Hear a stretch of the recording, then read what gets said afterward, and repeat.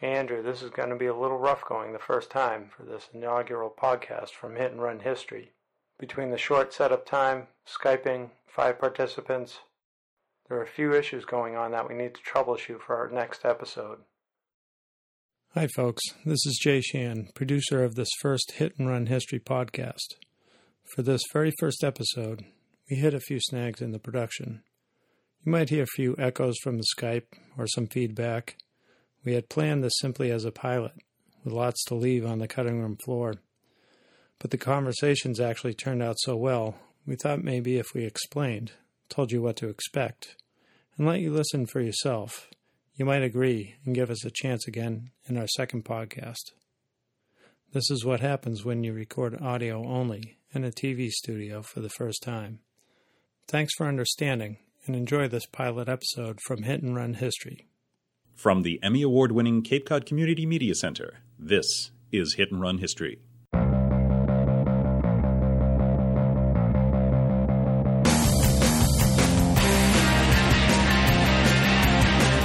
Hello, I'm Andrew Buckley, creator and host of Hit and Run History. It is January 15th, 2013. This is our very first podcast, the Which Avenger Was Harriet Beecher Stowe edition. We've created this podcast as a way to discuss the latest in history, featured in books, movies, and, yes, in the news. We plan to do this on a regular basis, in addition to our regular documentary series of the same name.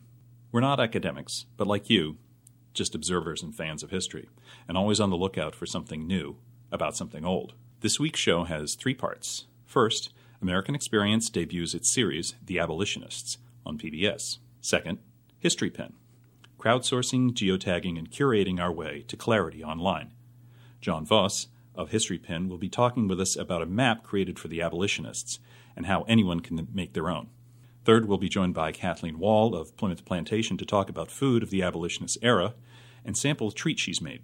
Then we'll round up a recommendation by each of us, something new or overlooked about history we'd like to share. Joining me in the studio is Ed O'Toole, a columnist for the Barnstable Patriot and an educator of English, theater, and history for almost 30 years. And joining us remotely is Michelle Barclay, an author, and a columnist for Examiner.com and CBS Boston.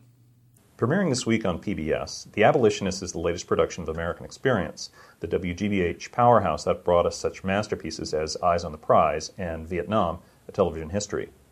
Admittedly, The Abolitionist is a massive topic. In their own words, American Experience says, the movement spanned decades, the leaders were numerous, the history complicated, and the scholarly literature voluminous. Over 3 one-hour episodes spanning as many weeks, the series tracks the beginnings, evolution, and eventual success of the anti-slavery movement against all odds by focusing on a handful of key players: Frederick Douglass, William Lloyd Garrison, Harriet Beecher Stowe, John Brown, and Angelina Grimke.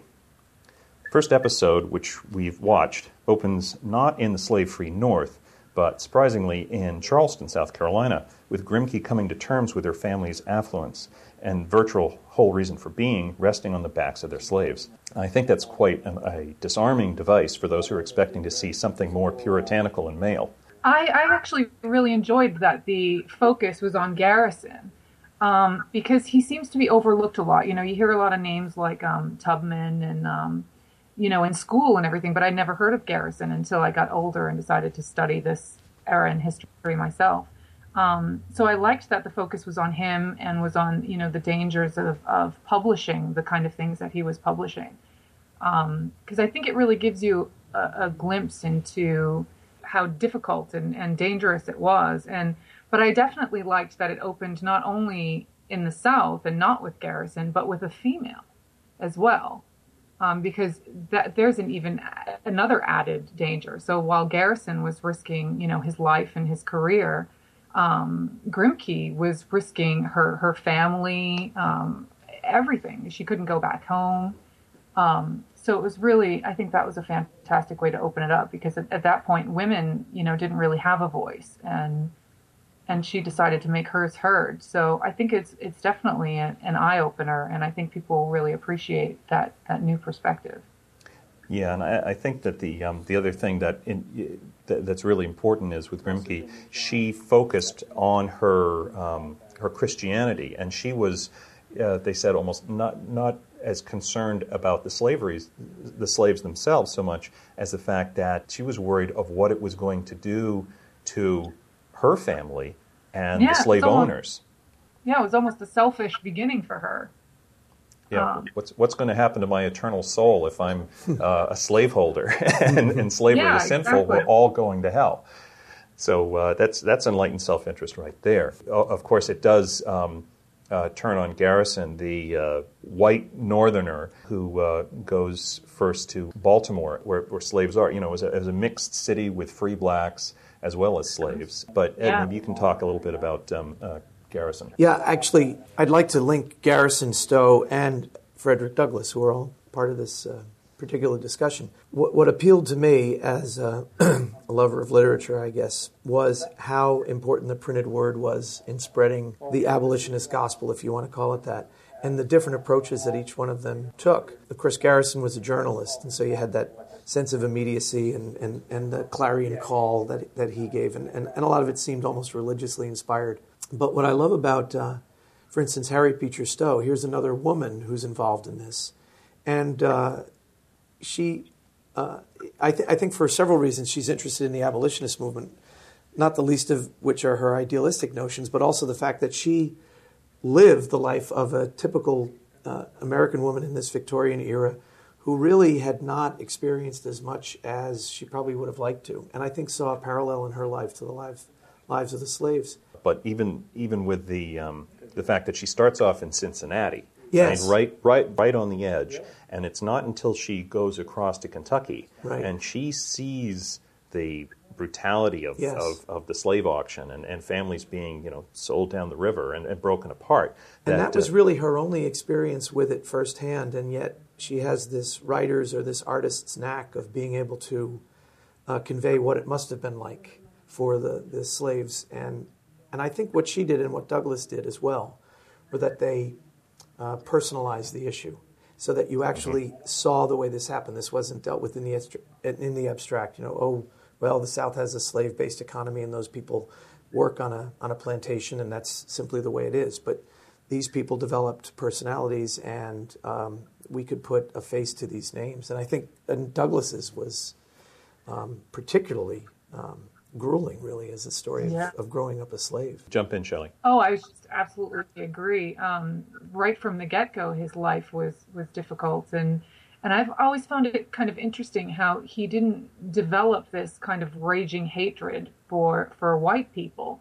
He educated himself, he secretly, and he fought back. And I think that kind of heroic measure is what people are looking for. When you hear about stuff like this, you're waiting to hear about that person who kind of rose up against it, because you can't, as a modern human and in the United States, you can't fathom this kind of institution happening right under everybody's noses. So you're waiting for that person with enough indignation to step up and fight back, and Douglass was that person. And ironically, when Garrison and Douglass talked or communicated, what have you, it was Douglass's belief that the Constitution could be adapted. In other words, that slavery was not really part of the Constitution, that the Constitution was the way to work through the problems of slavery.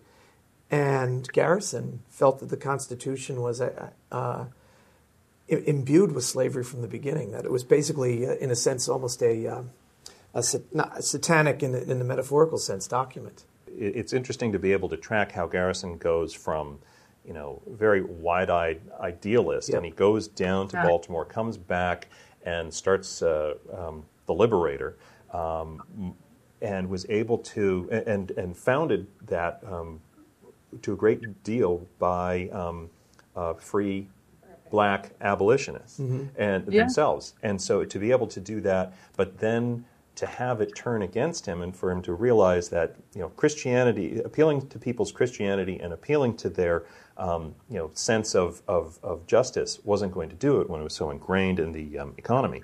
But at the same time, he starts, after the printing press is burned down by a mob in Boston. He is feeling like, no, we shouldn't even vote anymore. He's becoming even more pure. And removing himself from society, which is not going to do the trick. It seems to me so many social changes, so many big reforms of the culture. They are not brought about by just going in one particular direction. Violence doesn't always work by itself, and the whole notion, as you mentioned, Andrew, of appealing to somebody's better angels. The whole notion that you're a Christian, you really shouldn't be for this. It seems as if those motives are only going to appeal to certain segments of the population, and until all of them come together somehow, you just don't have the societal change that you want. And of course, many people felt that it was simply going to be a war that was going to settle all this, that was inevitable. And maybe I suppose you could make your point that it was the Civil War that did it, plain and simple. Shelley, I was going to ask you, the one thing that I pulled out of this, actually two things, but first of is mobility. First you have Garrison, who goes from Boston to Baltimore and back again. Well, you start off with Grimke, who pretty much can't reconcile herself with her family's means of supporting themselves, and heads off to Philadelphia. And Harriet Beecher Stowe, who moves eventually from Cincinnati to New England itself. And so people are moving around a great deal. So not just printed word, but of the time, transportation. Mm-hmm. The fact that people can get around by steamboat or they can get around by railroad. And such. So word is traveling a lot faster. Yeah. And so I was hoping you'd be able to speak to that, Shelley. When you have situations like that where people are finally, sheltered women like Grimke are able to move out of their normal circle, you're seeing a lot more, they're witnessing more culture, different viewpoints. They're seeing slaves being harmed, and then places where there are no slaves. They're talking to a lot of different people who have a lot of different opinions. And I think, like today, where we have so much communication, you're able to develop opinions that are perhaps outside of what you were raised with. And I think that, given, we had the railroads, coming, the North was changing as far as their feelings on slavery and whether or not you could have slaves. So people were seeing places where there were no slaves, which had been unheard of for a long time. You're seeing people's opinions evolve, and then they're sharing those opinions. And of course, then you're having women speak out where they weren't speaking out before and becoming more brave. But it really does raise the question of whether or not that was enough, whether or not that developing sense of culture and that sharing of moral ideals was going to be enough to change anything, really, because it did come down to violence. So you have to wonder if what they were doing and what they were learning really mattered much in the grand scheme of things. Yeah, in many ways it's interesting because the furor that's caused by Grimke's pamphlet that she writes, again, with a printed word, you've got Garrison writing and Grimke writing, and it might be a newspaper, it might be this or that, but I mean, I think you're starting to see, dare I say it, the first bloggers. Yeah, I was going to say when Shelley was talking, transportation, which provided the mobility, was the seed of social media at the time. That and ideas probably had never spread quite so rapidly as they would have as a result of that. And the other thing that kind of strikes me is, that while slavery was enabling all sorts of economic expansion, especially in the South, but indirectly the North too. But you suddenly are getting on the other side.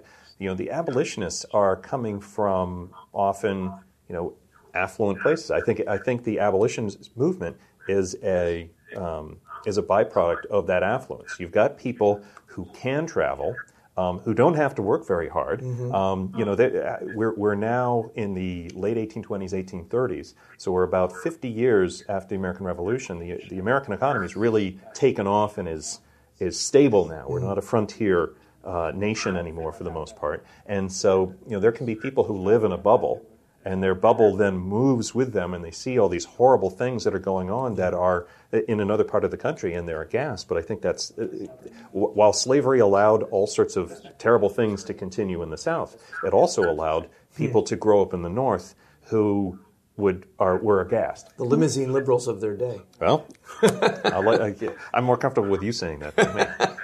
wrapping up here, I'm looking forward to seeing the next episode on PBS. You can also watch this episode online at American Experience, and there's 3 episodes, so we can imagine that the next one is going to be featuring John Brown. I do want to say one thing, though. I couldn't get over after I looked at the 5 people here that 5 people is a great way to be able to tell any sort of dramatic story. My brain instantly went to the Avengers, and I have to say that this is the true 19th century story of the American Avengers. And each has a counterpart. Who's the Hulk? John Brown. John Brown. John Brown is clearly the Hulk, yeah. Or maybe Thor. So I'll take your nomination, Shelley. Who would you align with who as far as the Avengers and the abolitionists? My goodness. Well, yeah, you have to have John Brown as definitely the Hulk. But it's funny because, when the Hulk isn't the Hulk, I would say Garrison. Yeah. Garrison and Brown. Yeah. I can't think of who would be Garrison, and I don't know who's cocky enough to be Iron Man in this scenario. Well, I was trying to figure that out, but I mean, somebody's. I was going to say Harriet Beecher Stowe is probably Captain America. Maybe. So pure of heart. And Frederick Douglass, played by Samuel L. Jackson. Yeah. Right? Wasn't he in it? Nick Fury? Nick Fury, of course. There you go. Perfect. Connecting in with that, if you go to the American Experience site online, visitors will see an interactive map displaying images and videos tagged to specific locations and telling the story of the abolitionists. This embedded map from a site called HistoryPin is the basis of our second topic. HistoryPin describes itself as a way for millions of people to come together from across different generations, cultures, and places to share small glimpses of the past and to build up the huge story of human history. Now, pinning maps and photos and videos are nothing new. We've been doing that for some time ourselves with Google Earth and YouTube and Panoramio. But I think what really attracted me to HistoryPin is that anyone can come along and not only post old family photos and background, but to make those part of a greater theme. So joining us from HistoryPin is John Voss, who handles strategic partnership for them, and to talk about the abolitionist map and the potential for HistoryPin to tell stories interactively online. Welcome to the podcast, John. Thanks for having me. Now, you were involved with American Experience integrating their story into HistoryPin. Can you tell us how that came about? Well, we originally met the producers of American Experience at the HistoryPin launch at the Museum of the City of New York in the summer of 2011 and started talking to them about the possibilities of integrating what we were doing with HistoryPin with the work that they've been doing at American Experience. Yeah, they've been working on this for about 4 years, I know, as far as this particular series is concerned. And as I was saying, that if you click, for example, on the map of upstate New York and you see the Clipford John Brown gathers his arsenal, you also see at least three other pins for that area. Addison County Courthouse, Frederick Douglass speech at the Great Convention, a sketch of John Brown's homestead, and so forth. And so these are all, and they're not all pinned by American Experience. It's any number of people or organizations that are able to add to the story as well. So that is a great strength. Yeah, I think that's what's interesting about this project. I mean, it's interesting about the HistoryPin project overall, but particularly how it's been used with this film. And it's certainly been a learning experience for us. I had no idea of the time it takes to put, as you said, they've been working on this for about 4 years, and just to realize how much goes into these films, into the research and the production, et cetera. What we were excited to be involved in particularly with is not only opening this up to the broader public to add their reflections on what's happening here, but also for the relationships between the producers of this show and the content providers, in which, obviously when you're doing a historical program, you're going to be sourcing images and audio, et cetera, from all kinds of cultural heritage institutions. And normally when you watch a documentary, a film like I do, I'll sit to the very end of it and watch for that scroll at the end where you're trying to pick out the different institutions. And this really is a great way to bring that content and make connections to those institutions in a new way.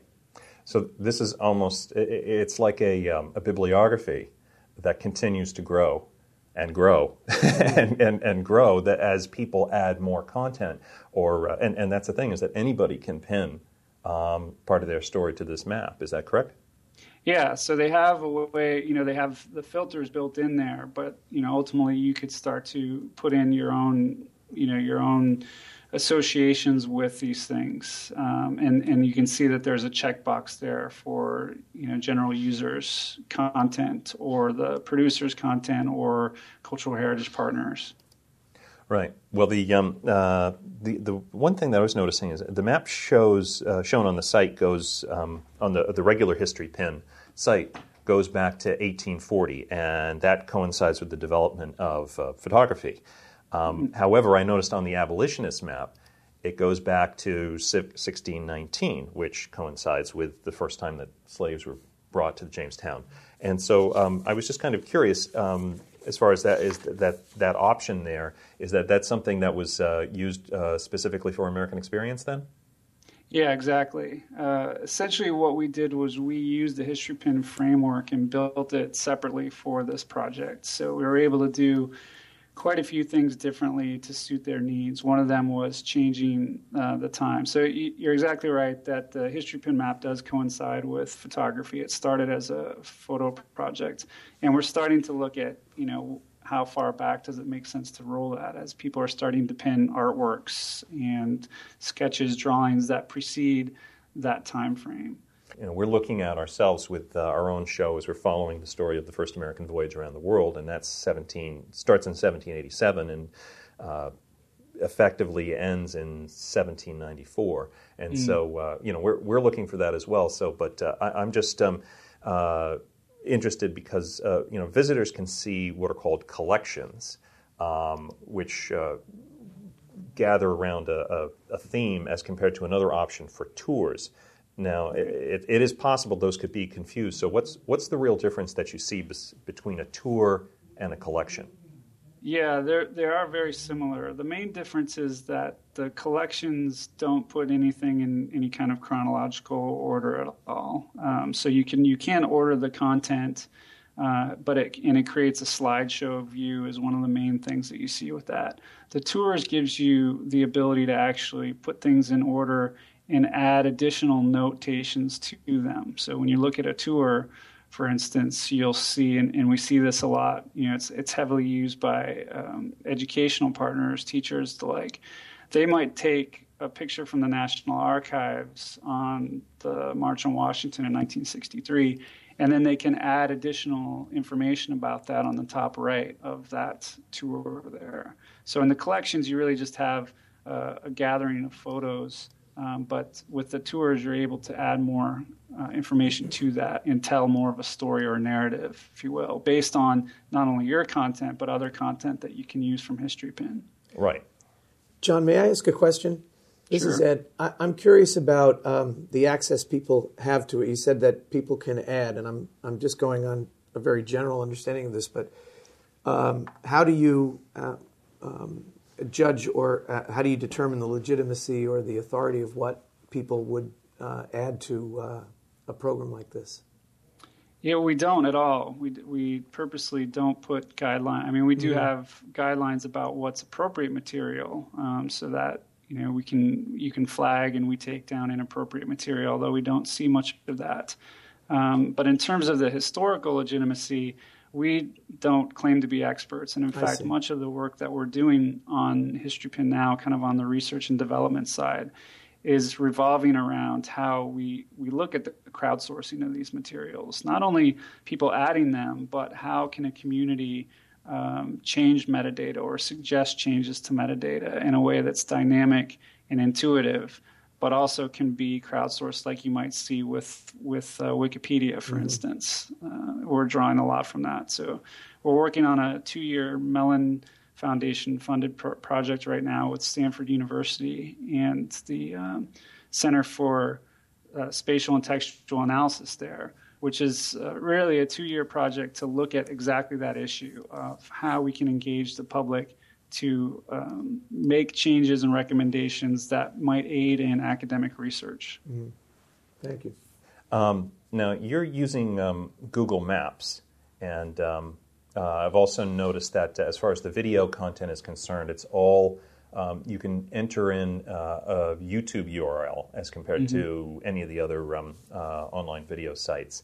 But for example, I was looking at the Chevy, the Chevy page, and seeing all these wonderful pictures of Chevys all over the world. In fact, and even down in Chile and South and looks like to be Santiago. But I was also noticing Street View, which is a 360-degree view of what an area looks like on the ground level. I was just going to ask you, what is HistoryPin's relationship with Google?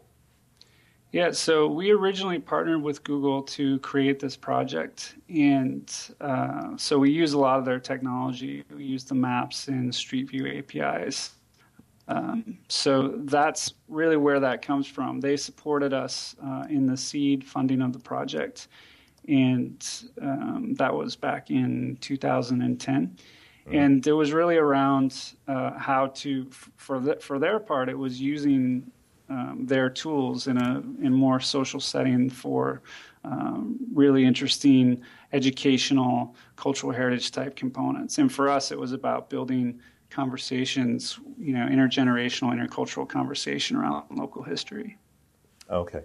Well, the other thing I was going to be asking is, I'm looking here, for example, at a map right now of Cape Cod and seeing all the Chevys. I have to say some of the collections are great, though. The Chevy one's great because you have everybody taking pictures. There was the 1967 Camaro Indy pace car that was looks like it was pinned just down the street from us here. And that's looking gorgeous, but everybody's posting pictures of their cars, and I got to imagine that is producing probably more pictures than anything else, and they're all contemporary pictures, or most of them are. However, the one that I liked the most collection was the history of facial hair. Right. That was terrific to be able to see all these pictures from different decades, going back to the beginning of photography, of and all over the world too, whether it's someplace in Transcarpathia at the time, or some of these guys from the 1920s who look like they're straight out of the Keystone Cops. Right. That's a great way to be able to, I think, take pictures of old family photos and it almost becomes a people's museum. Yeah, because that's right. You might inspire people to go dig out from some shoebox a picture. Matter of fact, I just found a picture which someone had scanned for us and repaired, and it's relatives who would be 101 years old, and all of a sudden you see this picture, and every little bit of it is interesting to somebody. The clothing they're wearing, the hairstyles, as you mentioned, Andrew. So right, and so, but anybody can go on and, correct me if I'm wrong, they can go on and create a collection from pre-existing content? Yeah, that's right. So if you can go through and favorite bits that you like, and then when you create a collection or tour, you can just pull content from either what you've contributed or from other things that you favorited. So that's what's been so amazing about this project is there hasn't really been an experience where you've got so much cultural heritage data. Not only, we're over 650 cultural heritage institutions now adding content, 40,000 users. So you've got this kind of great conglomerate. I like what you say with the People's Museum, that you can curate your own story based on this content that's coming out there. Well, I'm thinking what you just said, John, a teacher could go on then, create a collection that would bring together pictures from across various decades, and they might not normally be associated together, but then you could tell your students, okay, here's the collection I want you to take a peek at. Yeah, absolutely. That'd be great. And create a slideshow from that.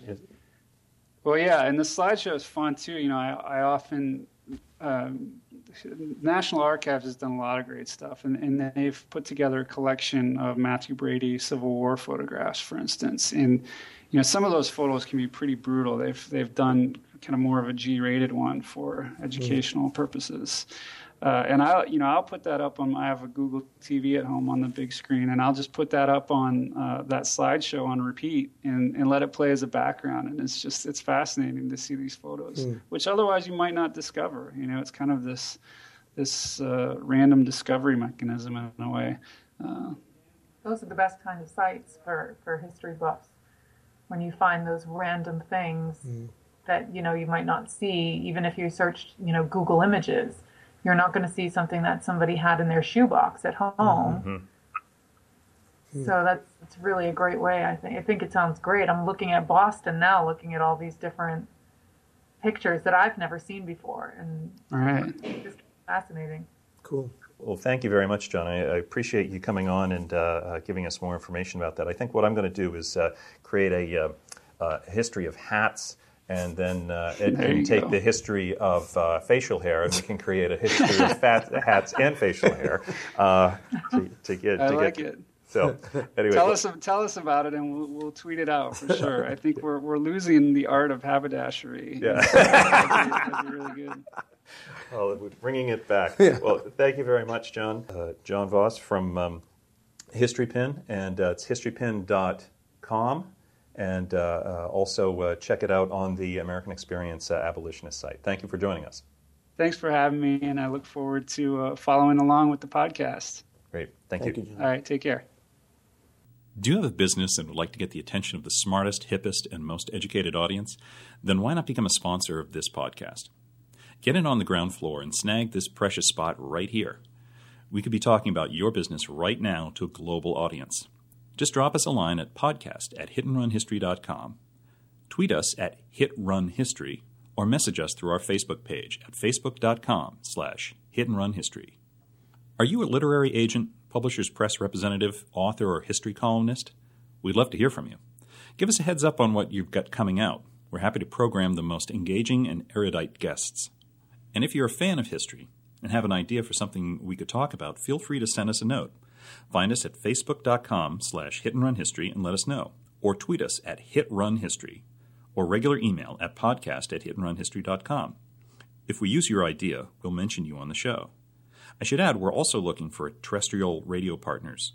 So if you have a favorite station, send them the link and ask them to consider carrying us. Well, nothing could be complete talking about the middle of the 19th century, certainly without talking about food, especially food from New England. And joining us is Kathleen Wall from Plymouth Plantation. And Kathleen, what's your position there? I'm the foodways culinarian. And I chiefly deal in colonial food, and specifically the food of Plymouth Colony, which is 1620 to 1692. But there are some things that go forward in time. And so there are certain foods that New England is famous for now, and they all began in the 1620s and 30s. So, there's a real continuity there. Well, I think it used to be, when I was a kid especially, is that when people would talk about New England food, they talk about it the same way as Irish cuisine or English cuisine, which was not great depth, but I think with the growth of the local food movement, people have really started to go back and look at recipes and using local ingredients, and they're coming up with some things that are a lot more flavorful than what we had kind of become used to. But I think that was more a cause of the wonder breadization of the mid 20th century than anything else. Oh, definitely, but I think the mid 19th century actually was the beginning of that sort of blanding out of everything. And so a lot of things that were local and cheap, like shellfish, like clams and lobsters and oysters, suddenly could be transported to other places. So there was a market for them, so you don't eat the things you can sell and get money for.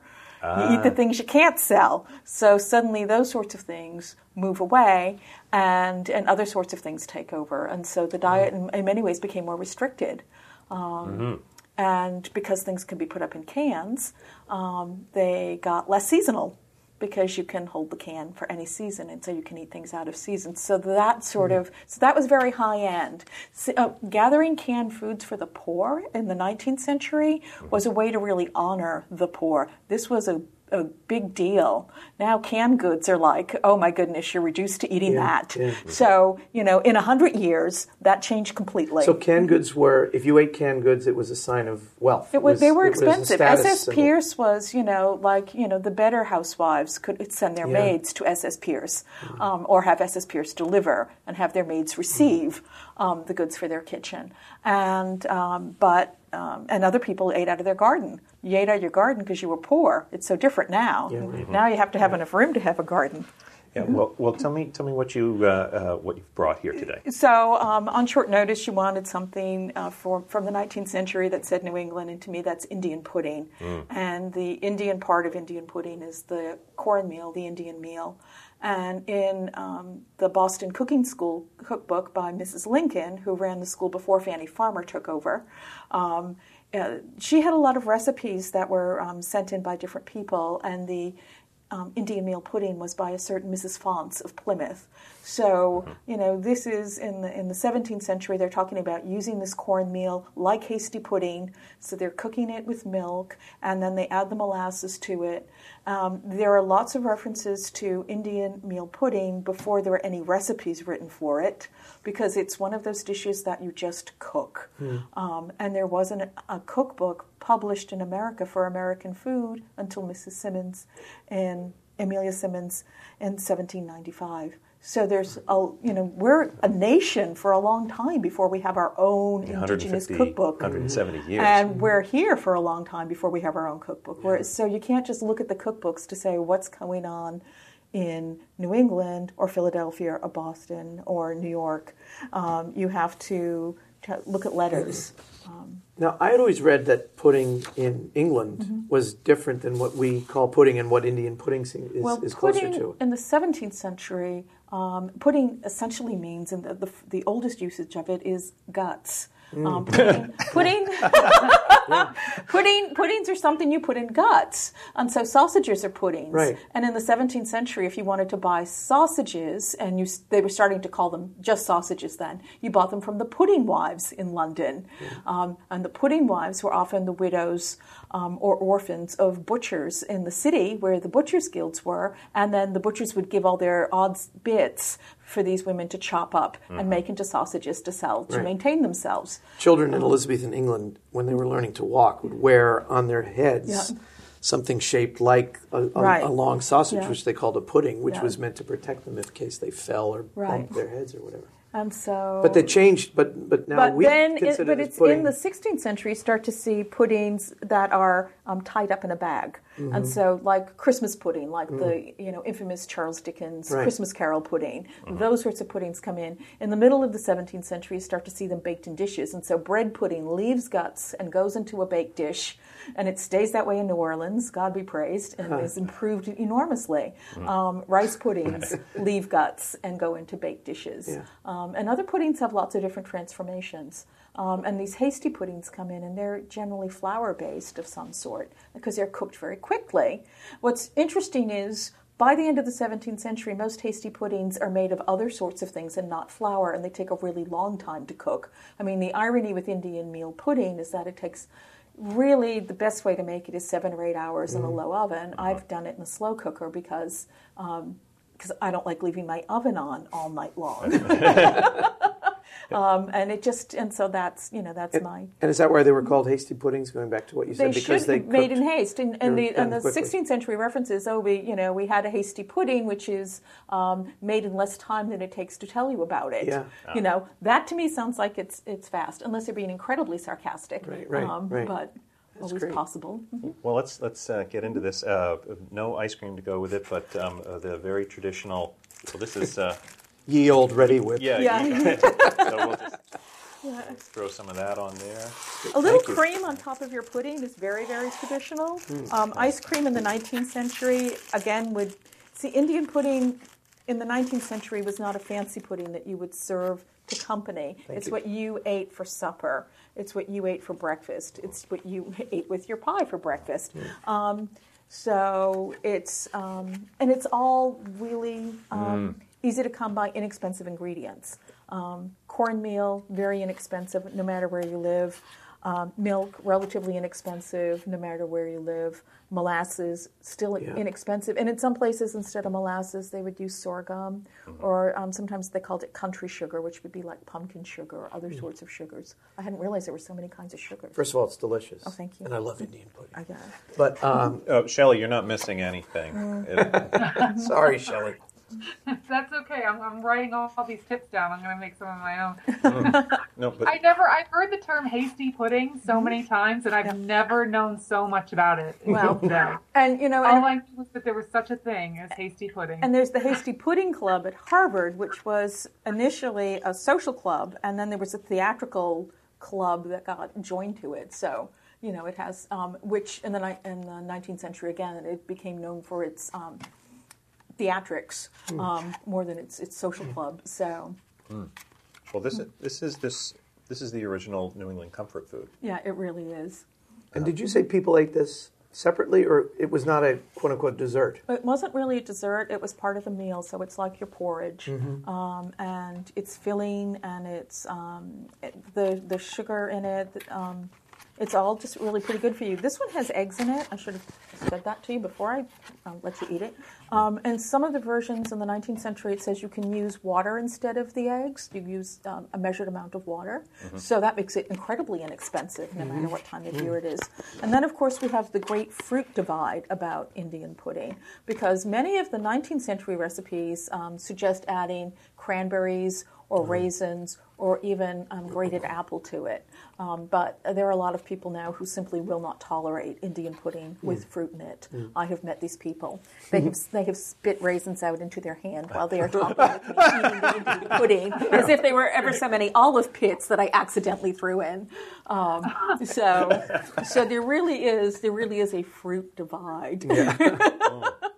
Oh, well, this is great. I got to invite the crew in here. Come on, Was gentlemen, this you got to. seasonally eaten? Or in other words, was it all year long? Indian pudding is pretty much all season. I mean, your corn is harvested in the winter, but you keep it for all the year. Milk by the 19th century is available all year round because the dairies are large enough. If you have just one cow, you don't have milk all year round. You could, but not if you had to have an exceptional cow, and she wouldn't live very long. So those are the choices you have to make. But it was available. Eggs were pretty easy to come by for most people. And like I said, and then I started noticing all of these variations where you use water instead. So it's the sort of thing you can just put on the back of the stove. And you may have said this, Kathleen, I apologize if I don't remember, but in America, this goes back to Plymouth Colony? This goes back to 17th century New England. John Jocelyn writes about hasty puddings made with maize corn. Yeah. When in 1674 he mentions it specifically. And they're eating those sorts of things earlier on. And when you look at what Captain John Smith is writing in Virginia after 10 years there, and what the people in Plymouth Colony are writing about in the 1630s, you start to see the same sort of development and they start to say, oh yeah, this is what we're eating. Did it make its way back to England, do we know? No, corn doesn't grow terribly well in England until they develop. It's not hot enough there. It's hard to think of New England as the hot place, but our summers here are hot enough that we can grow things that took years and years and years to grow terribly well in England. And in England, when they started growing maize, it was for animal feed. It was, again, in the 19th century where you're starting feeding that to animals. It was replacing hay, not so much for people's tables. So this is what would have been eaten, or William Lloyd Garrison, after his printing press was burned down. He drowned his sorrows in some Indian pudding. New England food is very molasses-based, which gets us back to slavery, too. Right. Because that trade with the Caribbean begins in the 17th century, and molasses and rum are very common here by the 1650s. Triangular trade. And so in many ways are supporting that slavery very early on with the sugar. And but when you think of Boston food, it's Boston baked beans, which don't get Boston added to their name until the 19th century. Boston brown bread, again, not Boston bread until the 19th century, and then Indian meal pudding. Right. Well, Kathleen, thanks so much. Shelley, were you going to say something? Oh, no, I was just listening to all this lovely food talk. Well, Just getting hungry, that's all. yeah. Well, Kathleen, thank you very much for coming and bringing this. This is wonderful, and we hope you'll come back, not just because you'd be bringing food, but the history of food is the history of people. Anyway, as we wrap this up, what recommendations each one of you might have for some history-related notion that might have come to you. But Shelley, I'll let you go first since you didn't have any Indian pudding. Actually, if we're going to talk about some resources online, a really great place if you're into strange history or mysteries in history is historicmysteries.com. Is a website that I collaborate with often, and they have some really great writers on there that like to talk about things like, the Amber Room that disappeared from Russia during World War II, and just those sorts of mysteries, mobsters that go missing, which may not be quite as mysterious as we would like to think, but yeah, that's for sure. Ed, do you have a... Well, the book that I haven't quite finished it, but I've been enjoying it very much, is called Hellhound on His Trail, which is the story of the assassination of Martin Luther King. And it traces James Earl Ray and on his from the time he was released from jail, and talks about how he stalked King. And it's Hampton Sides wrote it, and it's it's compelling and very interesting. And as always, there's always more to the story than you ever thought there was. So what was the name of that again? It's called Hellhound on His Trail. Thank you. Write that down. Yeah, it's all the little bits and pieces that you love in history that you just say, oh, I never realized that at all. And so it's fascinating. Very well done. Right. Kathleen, do you have anything that has struck you recently that you might want to recommend to people? I would just say Plymouth.org, Plimoth.org, because the Pilgrims aren't just about Thanksgiving. They were in New England, and their neighbors, the Wampanoags. We also have a lot of information about Wampanoag, so local native history through the course of the 17th century, which talk about is totally overlooked. So, and they're right here. Well, thanks. And the book I'm going to recommend here is one that I'd gotten I'd say about almost 2 years ago, and I've been kept on putting it off, and I really wish I hadn't. It's called Down at the Docks, and it's by Rory Nugent, and it's a more contemporary piece of history of the New Bedford waterfront.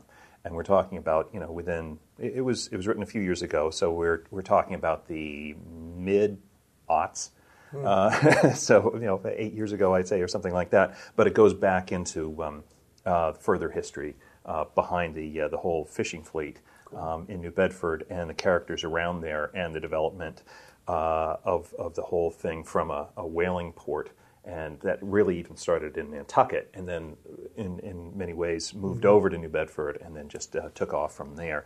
It really is quite fascinating that a place that is not out, further out towards the ocean, is such a massively important and economically powerful port as New Bedford, or some place that's further in, like New York or something like that. Is that and so of course, we being on Cape Cod hear all sorts of stories about fishermen from New Bedford. Right. But it's fascinating. But also, Rory Nugent knows how to write. There's some great turns of phrases here, and just fascinating. So it's a rich read, and so I took my time getting through it once I started because it was just so well done. So anyway. When did it come out, Andrew? It came out, first of all, it's published by Anchor Books, and it came out in 2009. There you go. So, but a great book. Anyway.